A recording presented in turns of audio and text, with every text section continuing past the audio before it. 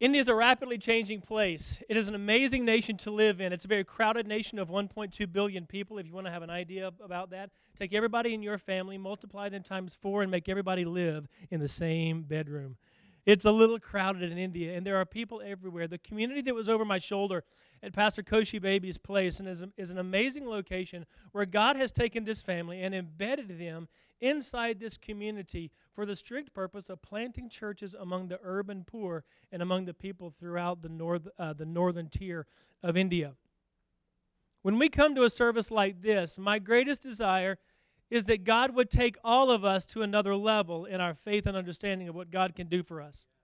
If I were to take you and stand on the roof of Pastor Koshi's church, which is where we were at that moment, and tell you the stories of government people coming to his doorstep, wanting to literally chain the doors of his home, which was also his church at the time, but him looking at them and saying, you can chain the door, but we're going to go right down the street and we're going to keep doing what we're going to be doing. That takes an enormous amount of faith in God that he can do what he says he can do. He's mighty to do exactly what he says he can do.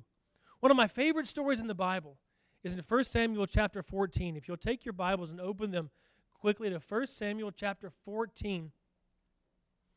And I'm just going to read one verse. 1 Samuel chapter 14.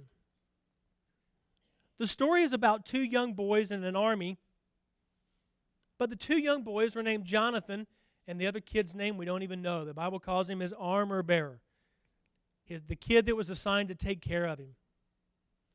And there was a battle to be waged, and Jonathan said, let's go over to the camp of the Philistines. Maybe God will show up on our behalf. And at that time, there were only 2 swords in the whole army because they had given their swords away to be sharpened. Do you know who had all the swords? The Philistines did. They were the blacksmiths. So get this now, the enemy had their swords. Think of that. Just give your enemy your sword and say, please give it back. We're going to kill you with it. That makes a lot of sense. 2 swords in the whole army. The king Saul had one. His son Jonathan had another one. And yet Jonathan says, with great faith in his heart, let's go over there to the camp of the Philistines. Maybe God will show up on our behalf. And some of my favorite lines in the whole Bible is verse 7. His young armor bearer looks at him, and he said, do whatever is in your heart. I am with you, heart and soul. That is my prayer that you would have for your leaders here, for the vision of the church, that you would wrap your arms around it and say, whatever's in your heart, we will do that, heart and soul. It was a joy to stand on that rooftop with Pastor Koshi Baby and say, whatever is in your heart, I am with you, heart and soul. Because see, in India, there's only so many places that I can go as a foreigner. There are certain places that I cannot go and certain places that I should not go because simply by the tone of my skin, it causes the gospel more harm than good. And so there are often times that our job is to come around our amazing Indian leaders and provide training and resource materials that says, we'll train you, we'll help train your leaders and send them to the farthest place in your nation. Most recently, back in January, I was up in the northeast corner of India. If you don't know the geography of India, it's a very interesting nation. It kind of looks like an ice cream cone down at the very bottom, but it's separated on the other side, way up near the China border, and it's bordered by Burma on one side and Bangladesh on the other side. So it's really an isolated area that's still very much tribal. And I was up there ministering at a general council, preaching in one of their services, and afterwards I met one of their young leaders. And he came up to me and he was very excited about taking some of the materials provided by the video that you just saw called Global University. And ICOM, by the way, stands for India College of Ministry. We're partnering with our Indian church to plant, now listen to this number, partnering with the church to plant 25,000 house churches throughout the nation of India. We've set a deadline before the year 2020 that we're going to raise up over 30,000 leaders to plant 25,000 house churches. And so I was up in Northeast India speaking at this conference, and a young man came up to me. And you have to understand the physical, the physical makeup of the people in India is very different from north to south to east. Northeastern people have very much an Asian an Asian look to them because they're from China, they're from Burma, they're from Nepal, they're from Bhutan. And so they're up there in the corner of India. An amazingly beautiful people. This young man came up to me and he said, Pastor, I want to tell you what I'm doing up on the China border. This guy lived about a mile from the China border. And as he sat there and told me what God was doing, I said this. I said, oh, Gigam, that was his name. Gigam, I'd love to come and see you up on the China border. And he smiled really big and he said, sir, that would be wonderful if you would come and see me. But please don't. He said, because the moment a foreigner steps into my town, it causes me a lot of trouble. He said, people ask questions. He said, they don't know why they're there. They assume that you're giving me money. And when I don't give the money to the poor people hate me. And he said, so just don't come. And he said these words that just really ring in my ears as to what my role is, our role is with our Indian brothers and sisters in difficult to reach places. He said these words. He said, you train me, and I can go do the work. And that's what the India College of Ministry is all about, is taking ministry tools and placing it into the hands of people who can go to places where I could not go and where I should not go, and help those leaders to do the work that God has called them to do. Carla and I most recently have lived in Rajasthan, India, which is on the northwestern corner bordering Pakistan on the western side. It's a nice, cool place like it is here in Michigan. It's about 120 in the summertime for about 6 months in a row. It's pretty warm, and so a lot of times we find other activities to do in the middle of the day, and we're busy in the morning and we're busy in the evening, but the heat of the sun is pretty intense during the summer months. In the one state of Rajasthan where we live, there were over 56 million people that live there. How many live in Michigan? A few. How many? 1.4 million people in West Michigan. All right, very good. We could put 1.4 of Western Michigan in a corner of New Delhi, the capital city. New Delhi has 22 million people just in the city of New Delhi. So it's a fairly intense place to live. But in Rajasthan, on the western side of the state, less than like 0.01 people call themselves born-again believers. So there was a lot to do when we went to live there. And God began to do some amazing things with partnerships with our Indian friends. And as we began to live there, God began to give us a deep, deep burden for people that wanted to reach their own people, but the enemy would come against them. I remember a story of one of our pastors. His name was Ashok. Ashok lived about 2 hours from where we lived in Jaipur, Rajasthan. And Ashok gave us a call one day and sent a text message to our leader on his phone, and he said, please pray for my family. What had happened is a radical Hindu group had come and they had kidnapped this man's niece. They had taken her and they said, sir, if you don't leave the town, we're going to harm this niece. And so he sent a text message out, please pray for us. We don't know what to do. We began to pray. We sent emails to our people that would pray around the nation. People began to pray. And within 24 hours, God moved in a supernatural realm that you and I cannot see with our eyes.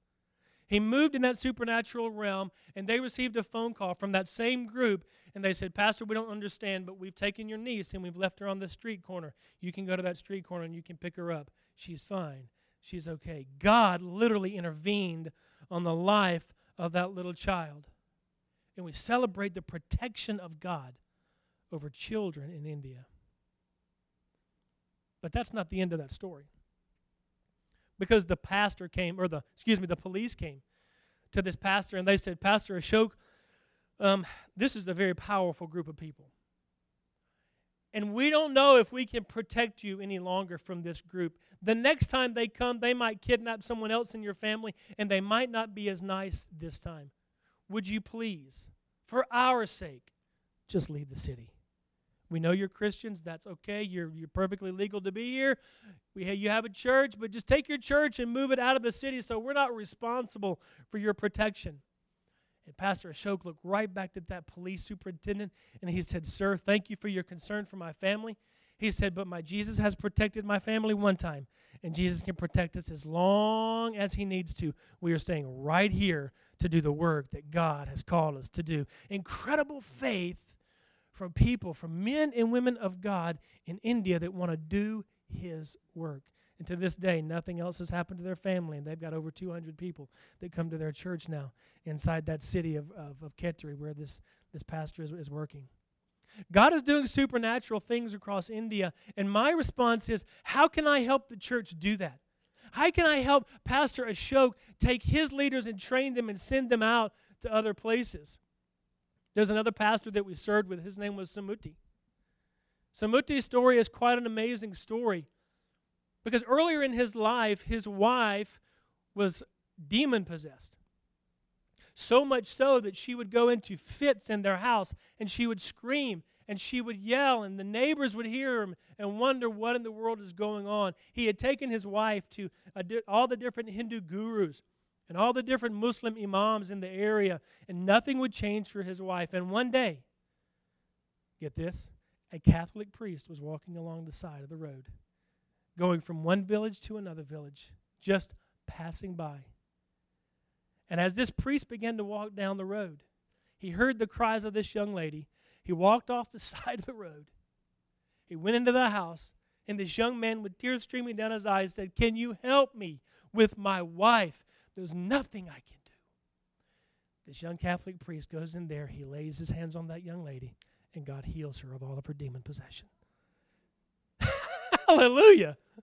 It's one of those things where you stand back and go, God, you are mighty to do anything you want to in any situation in people's lives. And I would tell you, I don't know what you're dealing with, and I'm not finished with my sermon yet, so don't go anywhere. I don't know what you're dealing with. I don't know the family dynamics that you're dealing with, but I know he was desperate to see something happen in the life of his wife. And God intervened in a situation that he thought was hopeless. There is nothing hopeless when God gets involved with it. Nothing hopeless. So God delivers this young lady from demon possession. This young man looks at this Catholic priest and he says, I want to dedicate my life to this one who has rescued my wife. What can I do? And through a number of divine relationships, that young man, whose wife was prayed for by a Catholic priest, wound up in our Pentecostal Bible College in Jaipur, India. He stayed at the Bible college. He received his training, and the pastor said to him, the leader of the Bible college said, Samuti, if you want, you can stay here in the city and go across town and open up a nice church, and the church can support you if your family nice and do the work here of the ministry. And he said, no, Pastor, I can't do that. I've got to go back to my village. Because there's so many people there that don't know about Jesus. They don't know about what I've experienced. And so as he went back to his village, the same thing that God did for his wife, he began to pray for people. And God began to use him in the miraculous, and people were being delivered. Alcoholics were being delivered from alcoholism, and God was beginning to put together a beautiful body of believers that would meet inside of his home because they had nowhere else to worship. People began to tell lies about this pastor in the city, that he was a sorcerer and that he was controlling the minds of these people through games and through magic. And so the police came to him, took him out of his home, and put him in jail. He began to share his faith with people in jail. People in jail began to follow the Lord. They didn't like that a whole lot, so they kicked him out of jail. That's nice to be kicked out of jail, right? Amen. So they sent him back to his home. And the same police that took him away the first time and took him to jail, they would come back to him secretly when nobody else would know about it, and they would say, Pastor, can you please pray for my family? I've got this uncle over here, and he's a drunk. Can you pray for my uncle? Sure, I can pray for your uncle. He would go and pray for that uncle. That uncle would be delivered and start coming to church. Can you pray for my marriage? My marriage is falling apart. He would pray for this marriage. These people would begin coming to his house for church on Sunday morning. God would begin to restore marriages. And so now the same police officers that would come and put him in jail earlier, they were standing guard at his front door, making sure nobody was going to come and touch this man, because God had given this man a supernatural authority inside of his village.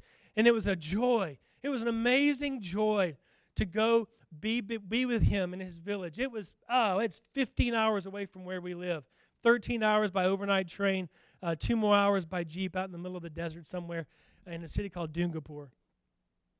And as we drove up to this event that we were going to with this pastor, to see over 150 people that were sitting out in the hot blazing sun just waiting for us to arrive because we were coming to dedicate the church building that a church in America had built for them right next door to his house. He had given the land to the church and said, just build a piece of property. Just build a church right here for me. And as we began to minister to those people, God began to show in us what he can do in a far-off, remote village when God does his mighty work to save people. And now that young man, Samuti, has a church planting vision to take his church and multiply it throughout all the regions, and where it's too far for people to come to church, he's going to plant a church in that village and in this village. And we're taking this material and putting it into his hands and helping him to train all of these leaders throughout the area. God is doing amazing things throughout India. And my question to me and my question to you is, how can we get on board with that?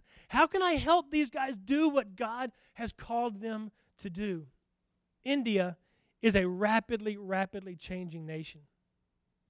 It's a nation that says, up until 1947, they were ruled by the British, and India has only been its own nation for just less than 100 years. So to see what's going on in the nation is absolutely amazing. Generally, every year when Forbes will release their list of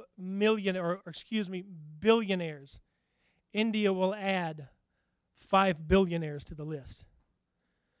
When I first got to India and I was surrounded by poor people, I thought in my mind, this whole nation is poor. What's going on here? And as I began to live in the nation, I realized that, no, this is not a poor nation. This is a nation that has poor people. But this is a wealthy nation that God wants to do something absolutely miraculous in this nation. And when I have an opportunity to be a part of, what we have an opportunity to be a part of, is a church planting vision so big that as we've unrolled this and we've talked to other guys in movements around the world, they say that this church planting vision of 25,000 churches over the next few years to the year 2020 could very possibly be the biggest and the most widely impacting church planting effort ever in history, possibly touching up to 600,000 villages in India. It's big. It is enormous. And I'm asking myself every day, how is it that I can come alongside of them and help them plant the church where there is no church? We received a report some time ago from a young man who was just beginning his pioneering work in a very, very difficult region of India.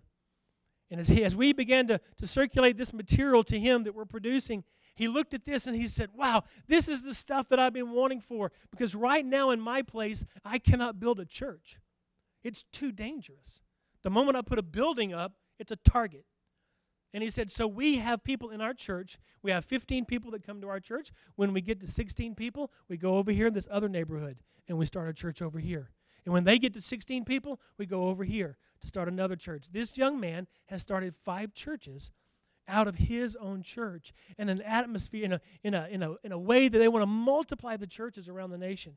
Now, here's one thing he said, and I really got a kick out of this, which was a different thought in India. He said, most of the leaders that want to be trained are ladies. And I said, that is a fascinating move for an India that's a very patriarchal society led by men for generations and generations, for the women to be raising their hand and says, train me because I can train other people. And one of my responsibilities with helping leaders around the world, I was most recently in the nation of Armenia. Now, Armenia, if you don't know where it is geographically, you can find Turkey on the map. That's a little bit easier. But find Turkey and just go just to the east of it. And Armenia is sitting right there. But I was sitting in meetings with 3 Pentecostal unions of leaders who were coming together to form the first Pentecostal Bible college to train leaders to go throughout the area. And he looked at me and he said these words, which were astounding words to someone who comes from a nation that has been a missionary sending nation for generations. He said this. He said, Pastor, he said, the Muslim world is open to Americans about that wide. He said, mostly because they don't trust you. He said, but the Muslim world is open this wide to us Armenians. He said, because we look like them, we live among them. He said, in the nations where they are, we live there, and we can own churches, we can build buildings, because we're ethnic minorities in their nation. He said, if you would come here and help us train our young men, we will send our young men and our young ladies throughout these Muslim nations to infiltrate the ranks of their people where they are and bring the gospel into some of the most very darkest places on the earth. And if you look at Armenia as a nation that is surrounded by Muslim nations, and they're calling this nation a lighthouse in a sea of Islam. 99% of the nations surrounding this one nation are Islamic. And they're asking us, if you'll come inside and you'll teach us, we'll send us young men.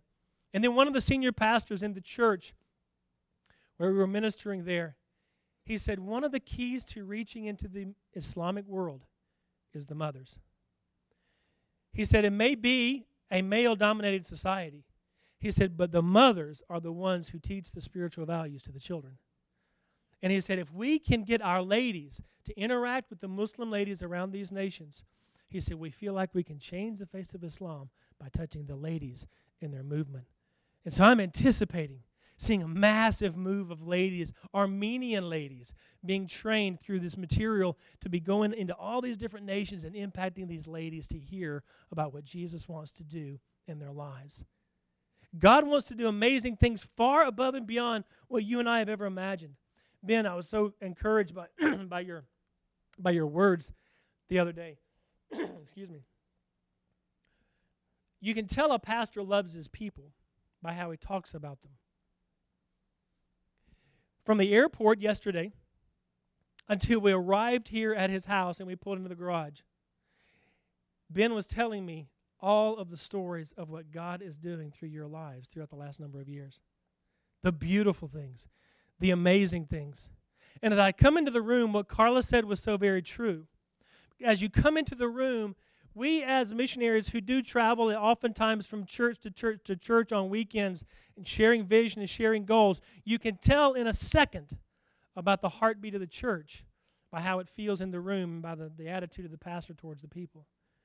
Ben and Jessica love you guys. They really do. And I can tell that by how they talk about you. And what God has been doing through you over the last number of years that you guys have been together as a pastoral team and leadership team and wider body of believers, that I believe that God is setting you up for something bigger than what you even realize. I really do. Because there's momentum that God is beginning to build into this place. And I'm not telling you this because I'm leading you towards an offering at the end. I'm not motivated towards that.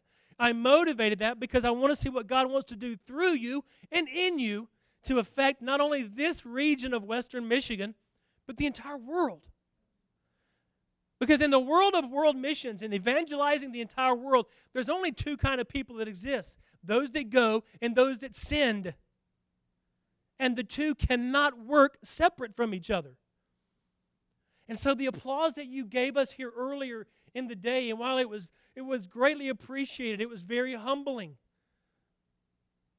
Because we realized that the church has that expectation of the missionary, but to be honest with you, the missionary has the expectation of the church. That when you leave here, we're going to hand you our prayer cards. And if you do nothing for us, pray for us. Because in the darkest of the night, your money cannot help me. But your prayers can.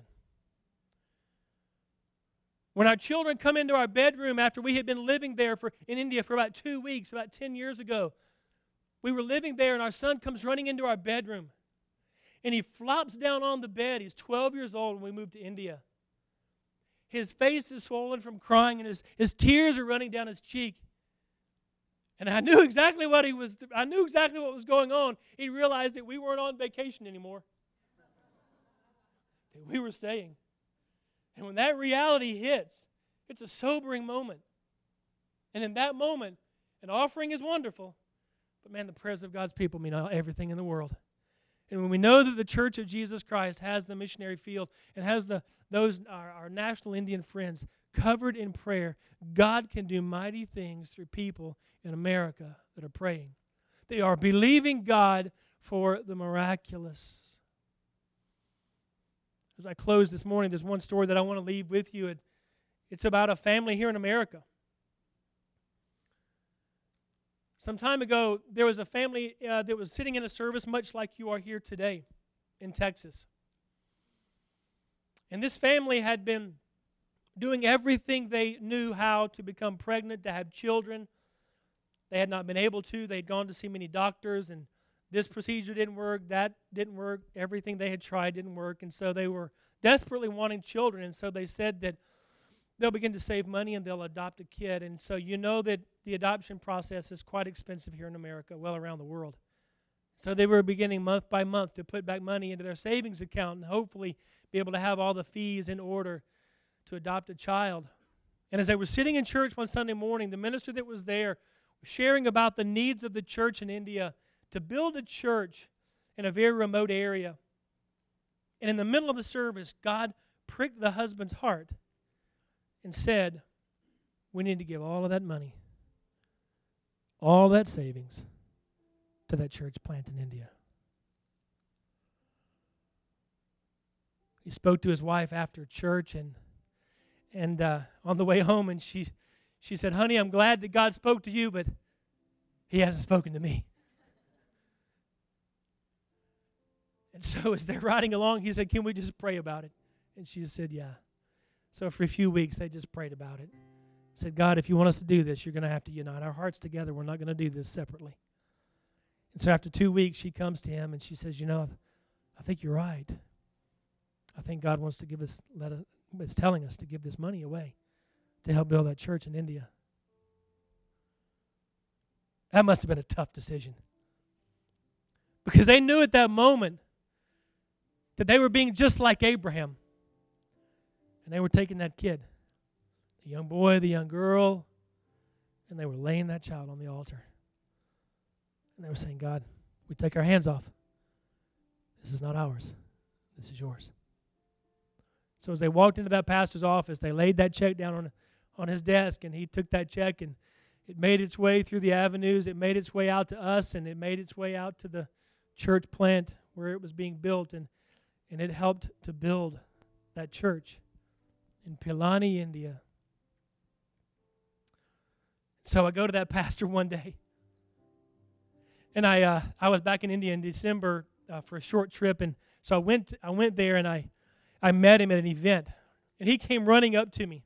He gave me a big hug, and he said, Pastor, thank you so much for helping us to build our building. He said, but not only now do we have a church of our own, he said, but we've also planted two more churches out of the church because that family in America helped us to build our church. And that alone would be amazing enough. But I stand here to tell you that shortly after all of that took place, God blessed this family, and they were able to conceive. And now they have 2 children of their very own. Because they heard from God. And they believed that God wanted them to do something that was well beyond their rational thinking. And that's what I'm asking God to do for all of us today, is to go far and above. Whether that's through our time that we commit into the ministries of this church,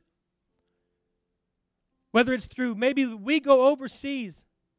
We need people overseas that have a testimony of Jesus in their lives. Some people will look at me and go, no, I'm too old. My journey has been over. I'm finished. I'd love to have a whole team of people 65 and older that I could take to India with me that have gray hair or no hair. Because it's a sign that you've made it and that your God is still with you. I'd love to take you with me and put you in my suitcase and let you sit around the table with first-generation Bible college students who don't come from Christian backgrounds and let you just tell the stories of your faith.